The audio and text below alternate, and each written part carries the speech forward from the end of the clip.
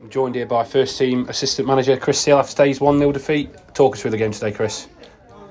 Literally a game of two halves, if I'm honest. First half, played some good stuff, created chances, unfortunately failed to take them. Came in at half time, warned against complacency, and then we went out and were as complacent as we've been all season. If I'm honest, this has been coming. We didn't battle, we didn't work hard enough, we tended to hide a little bit, and then as soon as we conceded, we sort of hit the panic button and started to go long.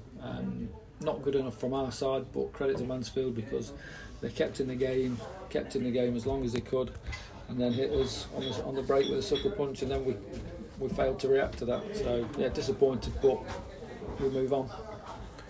How do we make sure we get back to winning ways next week away at Cromford and Wirksworth? Working hard, that's the only thing we can do. We've got some individually talented players, but unless we work hard as a team, lads, have a good night. we won't win football matches, let alone look for silverware.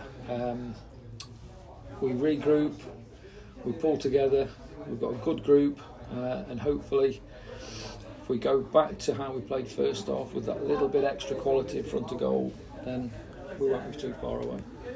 Super. Thanks for your time tonight, and as a note, good luck to Taylor, Greg, and also apologies, the podcast would have been longer tonight but we lost the original audio.